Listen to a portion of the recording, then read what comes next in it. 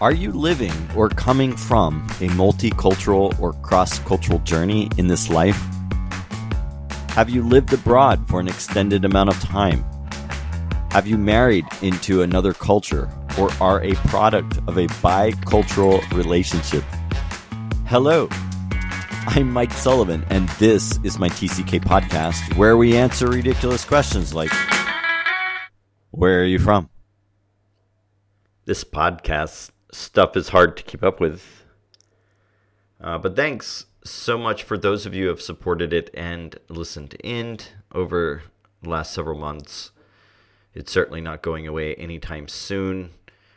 It's been such a surprise in a sense, not as much in the number of listeners. That has been pleasant in some ways, but just the response in the people who have had a desire to be on the podcast. And so I can only encourage those of you who are listening that, boy, it really it gets good, and it's just going to get better. I won't blather on about that. We have some stuff to talk about. A couple of updates. My book is on schedule to pre-launch in April. Don't hesitate to sign up on my website to get reminders and access to the early bird rewards. Of course, it's in the show notes. Based on the success of that campaign, we will know then the final publication timeline, but I'm really hoping to get it done before I leave Turkey in July. Those of you who support that, thanks in advance. I will be providing a special bonus set of podcast episodes called the Building Bridges Special Edition podcast. Those are available for listeners on this podcast, but it might be paid content. But it is free for those people who do invest and support my book during the campaign. So be sure in April to jump on my Kickstarter page and get the book. If you're unaware of the book, the title of my book is Building Bridges, Can We Love and Relate in a Polarized World? It's a memoir of the number of wonderful people I've met around the world that have changed my life. My last semester here in Turkey just kicked off this last week, so the farewell tour has begun. I will be very, very busy, but not too busy to answer any feedback I get from you. Feel free to reach out. As always, links are always in the show notes.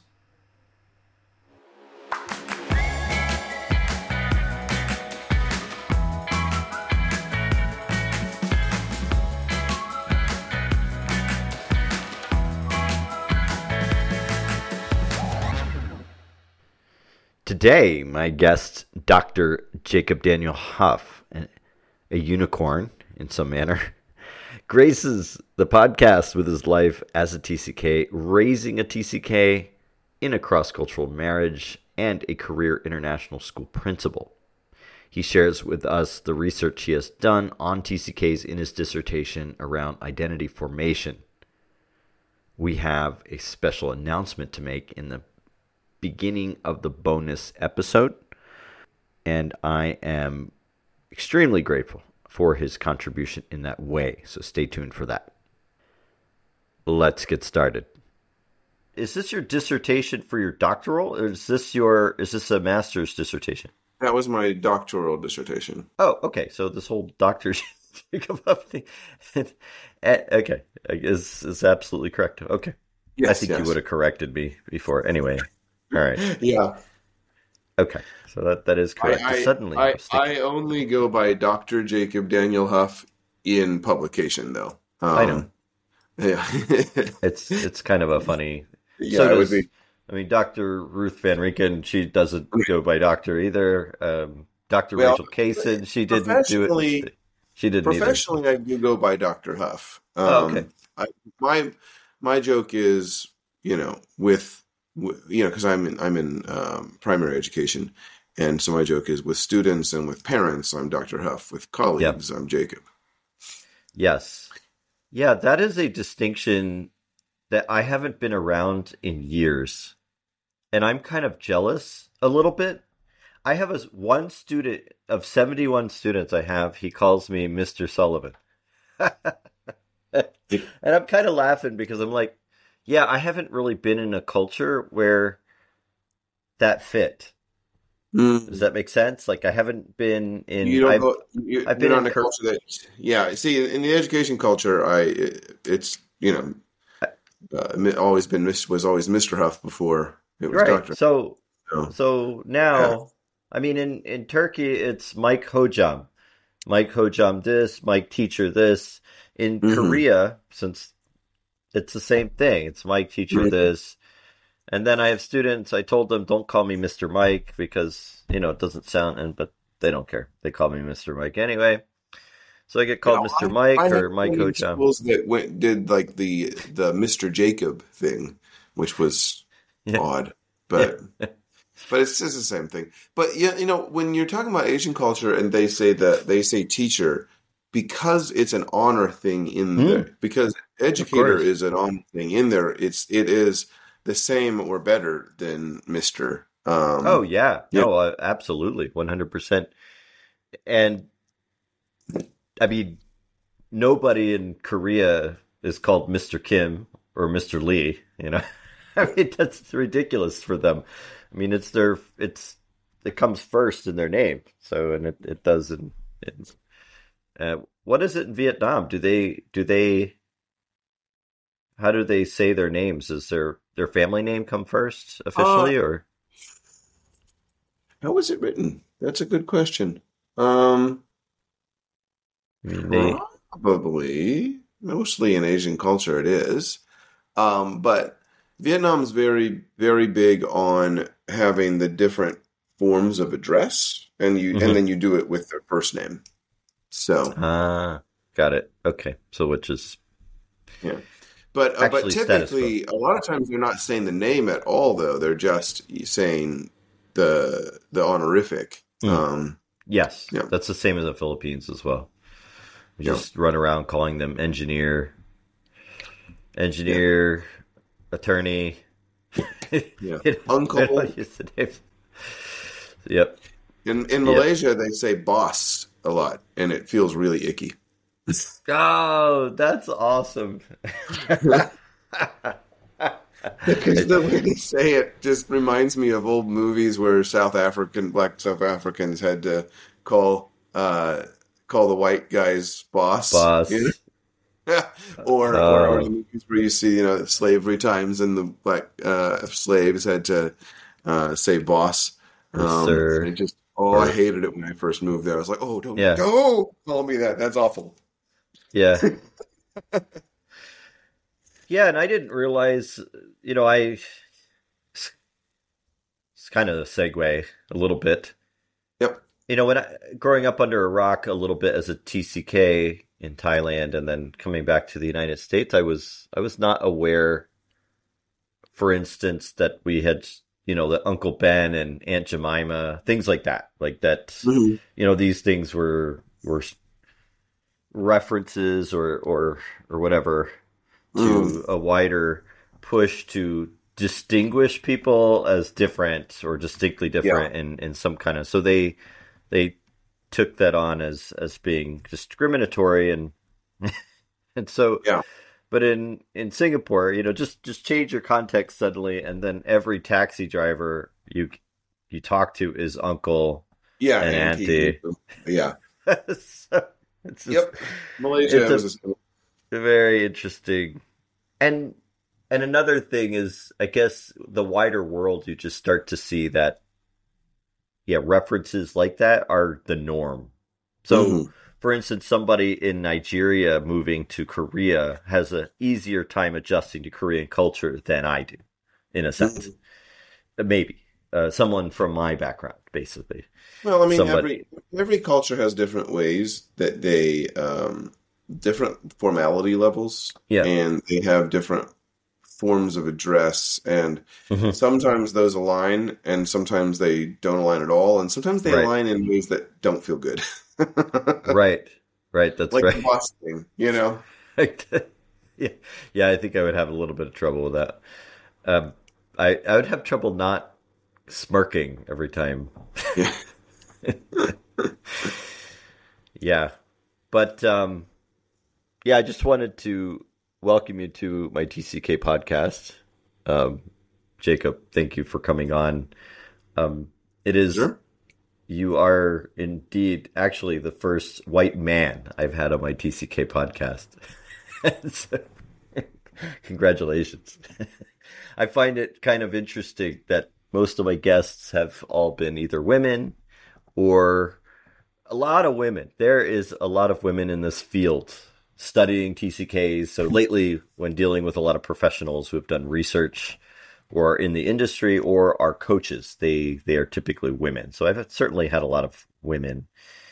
And then, of course, I've had a few men, but they were TCKs and they were not, they were, so thank you. You're a unicorn.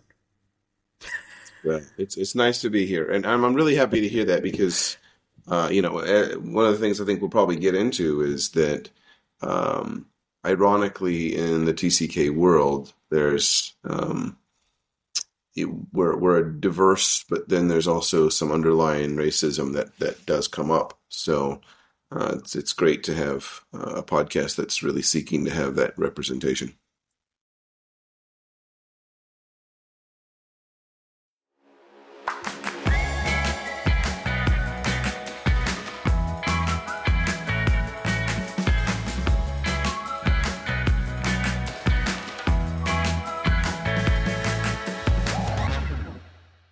Well, let's get into this. Of course, first, I would like to ask you the ridiculous question.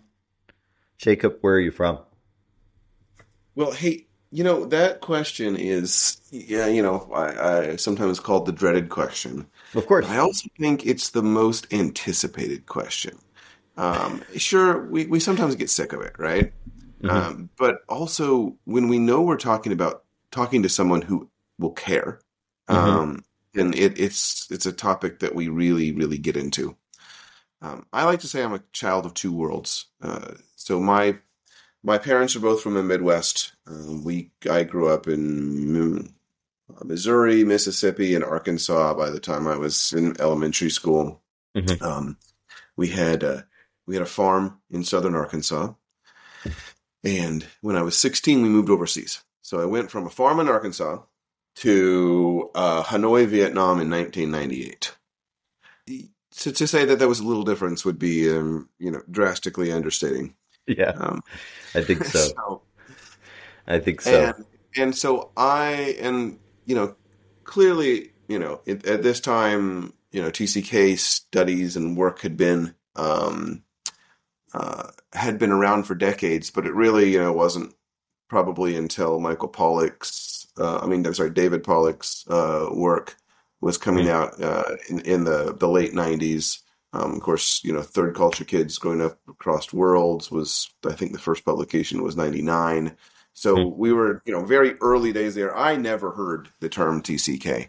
Hmm. But I moved to a town, so I moved to Da Nang, Vietnam when I was 16, and I was one of only two foreign teenagers in the entire city.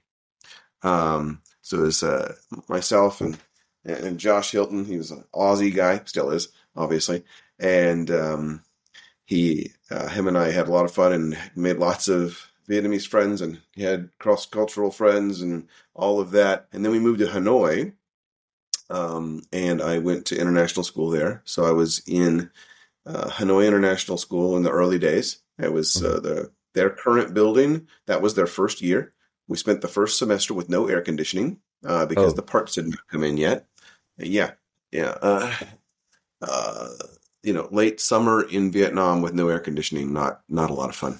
no. Um, but back then, being an international student in an international school with friends from all over the world, none of us knew the term TCK yet, but we kind of recognized that there was something about us. So we actually called ourselves the Internationals. Um, and I'm still in contact with a lot of those folks. Yeah.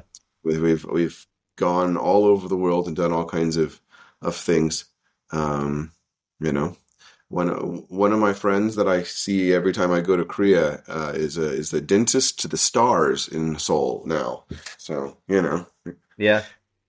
and Interesting. so Where am I from? Well, I am from many worlds. I was a farm boy, and then I was a city boy, and I think, moving back overseas as a young adult is really what solidified me as an international person, right? Yeah. Um, and my wife is from South Korea. Our daughter is a dual citizen. So we're internationals through and through. But Indeed. what I always want to answer to people when they ask me where I'm from is I want to say Hanoi. Um, Partially that's because I feel it, and partially it's because I'm facetious and I want to see what their expressions say. Sure, sure, sure. Sure, When people ask that question, there's a lot of different things that they can mean. They can mean, sure. where were you Yep. born? Where did you spend the most time? Where do you live now? Hmm. Where do you identify the most with of places Yes. that what was the place that was the most formative for you? Right. And they might mean any of those, and they typically don't even know which one they're asking. For TCKs is we typically have a different answer for every one of those. Yes. Um, and most of those answers will get a blank expression from people because it's just so outside of the box of their understanding. Hmm.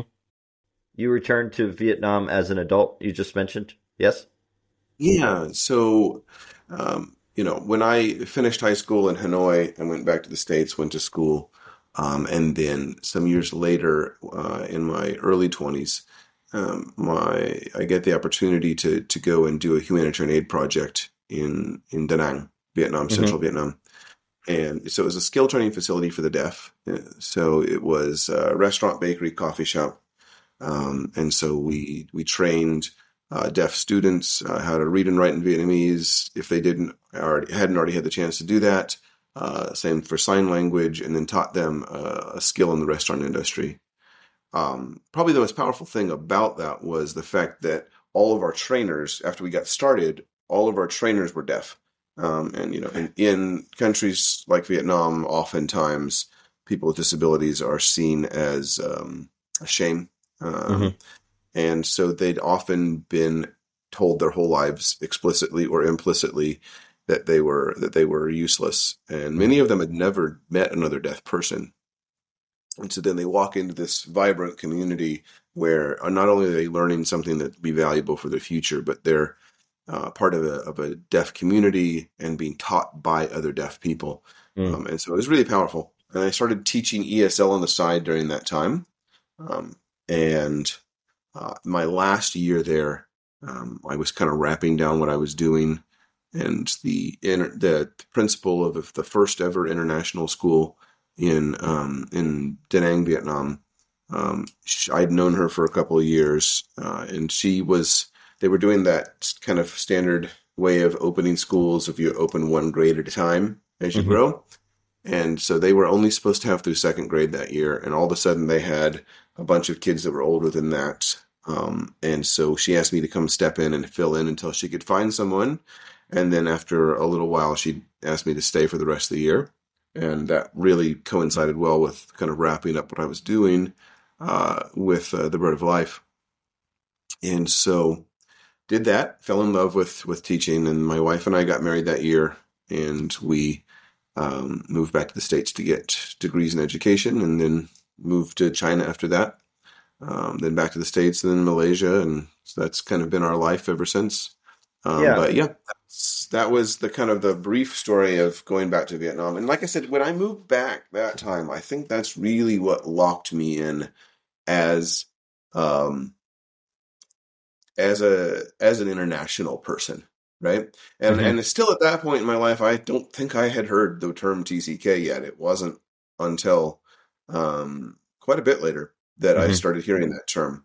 And um, but definitely I could become a committed international by the end of that time. Yeah. Yeah. And you say committed international, so you're in Kansas at the moment. Oh, I used the wrong term, didn't I? Well, no, I'm not accusing you of anything. I mean, I've I've been, I'm going to take a turn in the United States. My wife really wants to, so I get it. But Well, I I was mean just, that is always the thing, right? Life takes you here and yeah, there. I think, you know, I yeah, think I think internationals we see it way more than others, you know. For most people, mobility means moving to various towns in the hmm area that you lived at and maybe another state.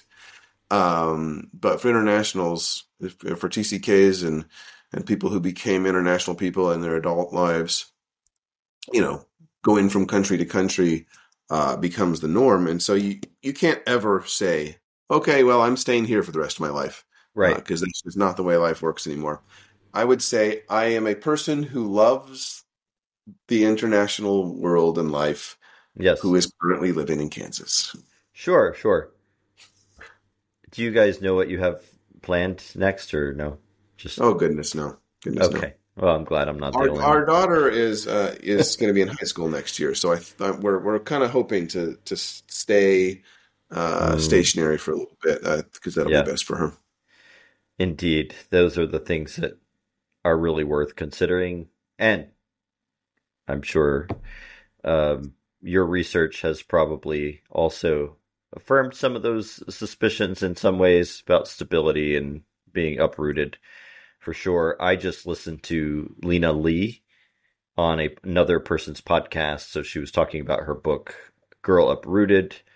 Mhm. Um, it's a good story. She's Korean as well.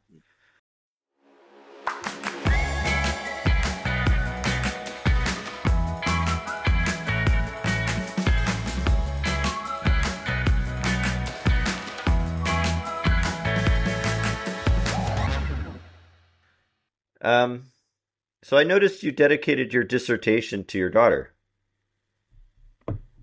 I did. Yeah. Is there a particular reason?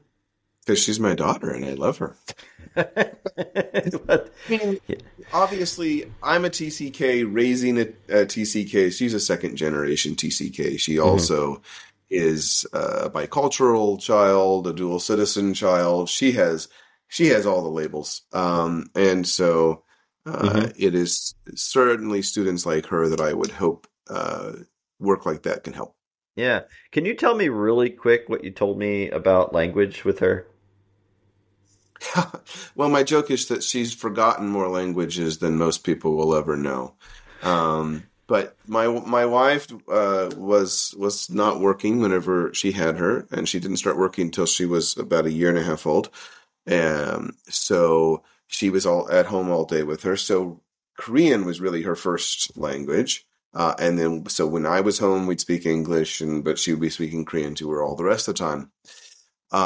And so she, at a year and a half, 2 years old, she knew Korean the best, English well.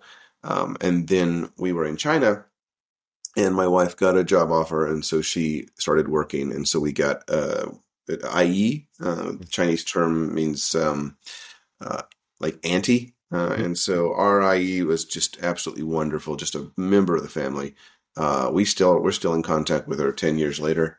Um, and she just treated my daughter just so well, and she would sing with her and read to her, and so she was in Chinese all day basically, and then she went to a Chinese preschool half the day, and then the other half with IE, and then we moved just before kindergarten. We moved to Kansas, and we knew that she'd probably lose her Chinese. And at that point, her Chinese was the same level as any other 5-year-old Chinese child, but and her English was good as well. And then we were in Kansas, and they had a Spanish language program, so we put her in a Spanish immersion program for kindergarten and first grade. And so she went from speaking what I like to call her Dora level Spanish Yeah. to reading at like a third grade level in Nice. Spanish at the end of first grade. Um, then we moved to Malaysia. And so now she's forgotten. Her Spanish and her Mandarin are both at the smattering level. Her Korean has never been back to it's never been like an adult level. So she Mm. speaks smatterings of so many languages. A couple of years ago, she just randomly decided she wanted to teach herself German. Mm. And we're like, why that? Why not something else? But so now smatterings of German as well. So, Nice. Nice. Yeah, I but love I her think that too. that's not an uncommon that the whole story it probably rings true to so many TCKs and cross-cultural kids. Of course. Of course. And the research keeps getting richer in terms of what the diversity can do, Mm. the positive side effects, Mhm. for sure. Yeah, absolutely. So let's talk about your research to TCKs. Tell me really quick about Dr. Lajati and what impact she had on your research. So Dr. Lajati, I think I first came across her work when I was just kind of starting my road of thinking that something in the TCK research realm was where I wanted to go. She had one of her, so probably her earliest work that started to lay out place identity construction theory was an article that she did, "Bloom Where You're Planted: Place Identity Construction of Third Culture Kids." Hmm. I think that was maybe 90. I mean, 2015, 2015, I think. And then later she built more and more across that. Her dissertation was expanding that, and then more work after that. And so I came across that, and I instantly was drawn to this idea that she came up with for how identity is constructed. That there's phases for that. Hmm. And so I actually reached out to her in April of 2019, um, uh, and found her to be just, as a early researcher, I reached out to a lot of different authors and researchers, and definitely found like Dr. Ajadi was just the most accommodating and wonderful person to try to work with. And she actually pointed me to Figget, Families in Global Transition. Yeah. And that, of course, is an organization started by Ruth von Reichen, Hmm. um, and then and ended up recommending me to be a David C. Pollock scholar in Hmm. their program. And so it ended up my cohort was the only group that was ever David C. Pollock scholars twice, because we were the 2020 and the 2021 scholars because the Oh, conference got canceled in 2020. uh, Um, so I jokingly say that was a great honor to do it twice. Um, got it. Yeah. but and then of course then when I reread um, Third Culture Kids, the most recent edition was 2017, and it was really cool. Since I already had been reading Diljati's work and communicating with her, and then I read the third edition, and her work is in there as well. Mm, So I think that pretty. I mean, once you're in there, then you're pretty well solidified as being important in the field. right. Um, so yeah, she's always been so gracious. She's invited me to conferences and roundtables and done interviews with me, and she's just not only a wonderful um, researcher, but also just a kind and giving one as well. Nice. Yeah, so the main thrust of your research has been around TCK identity, apparently, right? Hmm. Development in international Hmm. schools. Is that correct? Hmm. Yeah. So, when you're doing your dissertation, what you're looking for is something that in an area that's been researched, but a niche in it that hasn't been.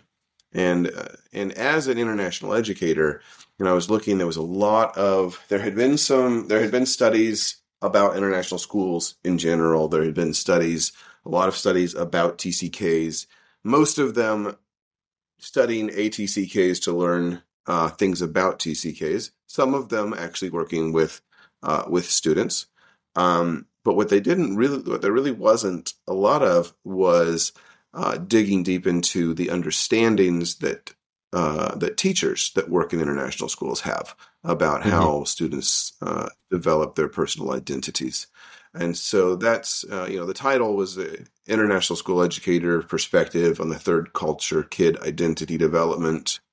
And so I went with a multi-case study approach. So it's a qualitative work. And so each school was a bounded case, which allowed me to use the same methodology in more than one school and then really be able to triangulate what I was seeing instead of it just being something that maybe was specific to that school.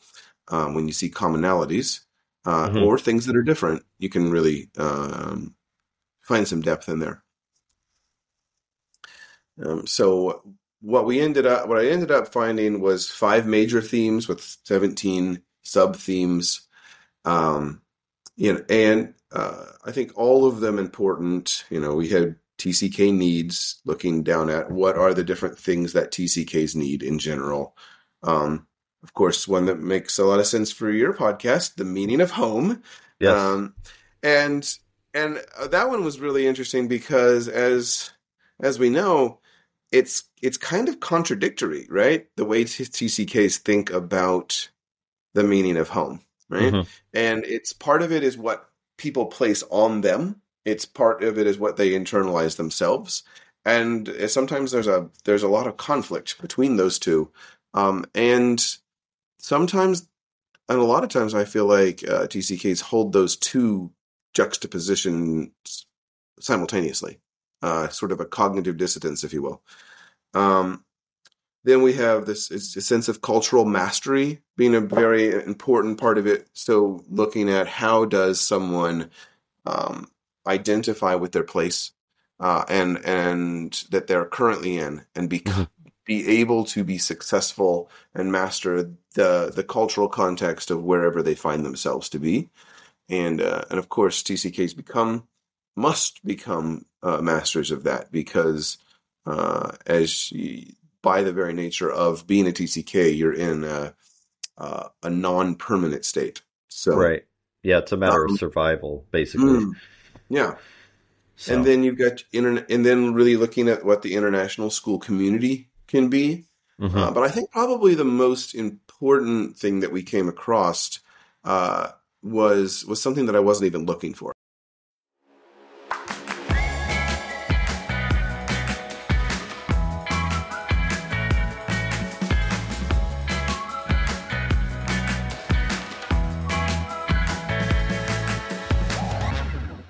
When I'm looking at research, when researchers are looking into things, there's generally the things that they think they're going to find. And then there's the things that are surprising. And I wouldn't say it was surprising, but what was surprising was I didn't design any of what I was doing to get into the question of inclusion and representation. But in both of my bounded cases, it came out as a major theme. And so this is the idea that, international schools are a place where you have people from all over the place with different beliefs and different religions and different languages and different cultural backgrounds and all these things. But it's happening within a particular context. So, typically what we're looking at is most likely that international school is going to be in a European language, which probably means that it is going to be using curriculum from one of the countries like that. And so the question is, how does a school handle that? And we really can't ignore the fact that international schools often exist within places that have a history of Western colonization. Hmm. And definitely there are lots of articles out there that are very um, harsh on the idea of international schools because of that perceived cultural bias, Mm. and I don't know that they're completely wrong. Mm. Um, Right. and I think, and my take on it after my research and my experiences is that if a school is not intentionally cognizant of that, then they are going to be perpetuating that in some way. Because we do a lot of things happen in international schools. I mean, it's important for a school to have qualified teachers. It's Hmm. important to have to have a pedagogical approach that's consistent, right? And so Yeah. you have to have people who have good training, who are going to have a pedagogical approach to their education that aligns with your school's philosophies. They have to be able to academically function in the language of instruction. Those are all prerequisites. Um, then the question is, what does the profile of your staff look like? Mm. What we end up with is the question of, if all of our teaching staff is um, native born Anglo-Saxons, Hmm. um, what does that say about your school? What does that say to your school? International schools are great about bragging about their cultural diversity. We have, 44 countries represented. We have Represented. 63 Yeah. countries represented. And that's wonderful. Yes, please. That, a school that doesn't have a dominant student culture, Hmm. that's a healthy thing Hmm. to not have a dominant student culture. But what is your dominant culture when it comes to your staffing?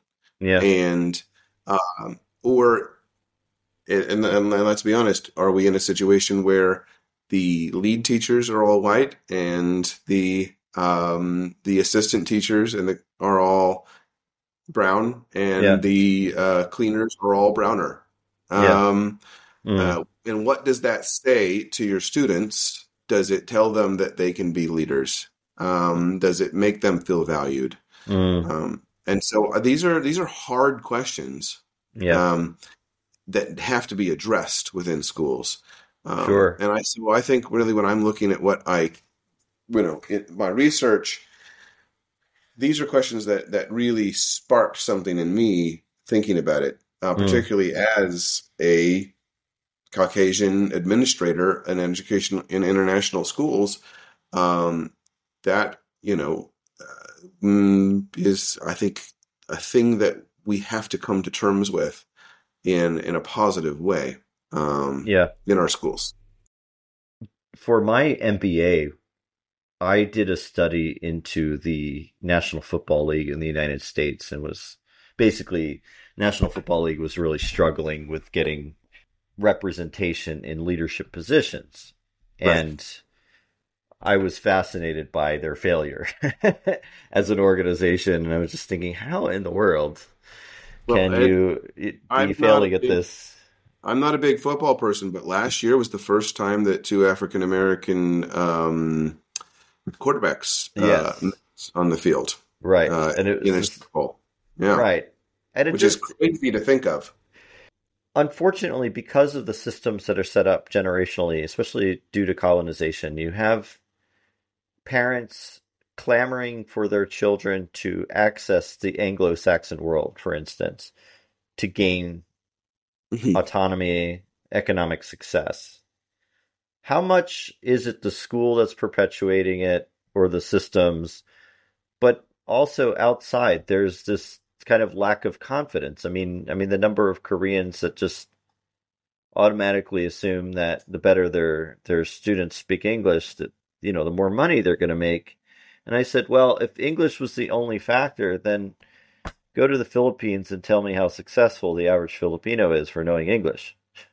you know, Right. it's and I Well, say things like that sound outrageous, but there's there is a pushback even from parents themselves.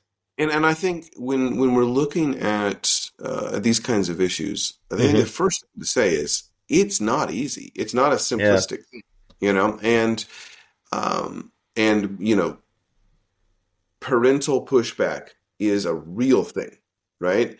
Yeah. I know I have done tours of my school and had parents ask what percentage of the nationality of their nationality is in the school, Hmm. and they weren't hoping that that number was high. They were hoping that number was low. Uh, Um, yep. and they will rate the school based on those kinds of things, and so there's it's definitely a real thing. Um, Yes. but that said, it's also a bit of a cop out because lots of administrators will say that they would love to change this and that, but our parents won't let us.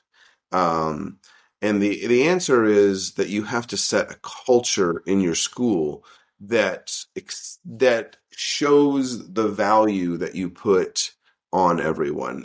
Yeah. There's lots of ways we can do that. We Yeah. can internationalize our standards. We can make sure that our book choices in our curriculum are not just from one perspective, that we have Hmm. lots of different perspectives coming in. We can have text representing diverse peoples. We can have inclusive language policies such as translanguaging in our Hmm. EAL, right? Mm. And so for anyone who doesn't know translanguaging, and I am not an I'm not an EAL person, so this is going to be way basic, but that would be where students are allowed to use their home language to compose things, and then they're working with their teachers to turn that into good English, Hmm. so that they're able to take that background knowledge and they're able to do research in a language that they understand better, Yeah. so that over time they're able to grow into their English, but then it allows them to actually use the knowledge and the skills they already have, Hmm. and it helps them to not feel lesser than their classmates, Yes. just because they're not yet there in their English. Yeah. This has been a really wonderful Those, push. all of those are ways that we can do it within the school. Then there's Mm. also, what do parent groups look like? Are you intentionally making sure that your language that all of your language communities and all of your ethnic communities within your school feel comfortable being part of school leadership and things like that? Are What are your pay structures? I It is shocking to think, but I have personally seen situations where someone was offered less money for the same job because they were from a non-English speaking country. Right. Um, Yeah. So, and what does hiring look like? Are you intention? I mean, you have to get good people. They have to Hmm. be able to academically function. Like we said, they have to have the training, and that does make it harder sometimes to hire non-Westerns. But there's a lot of great people out there from Hmm. everywhere, and you need to be making intentional decisions to try to make sure that you're getting a good, diverse group of people that are working with your kids. And are any of those things easy? Absolutely not. Um, Yeah. but the thing that is easy is to say, well, I'd love to do those things, but my parents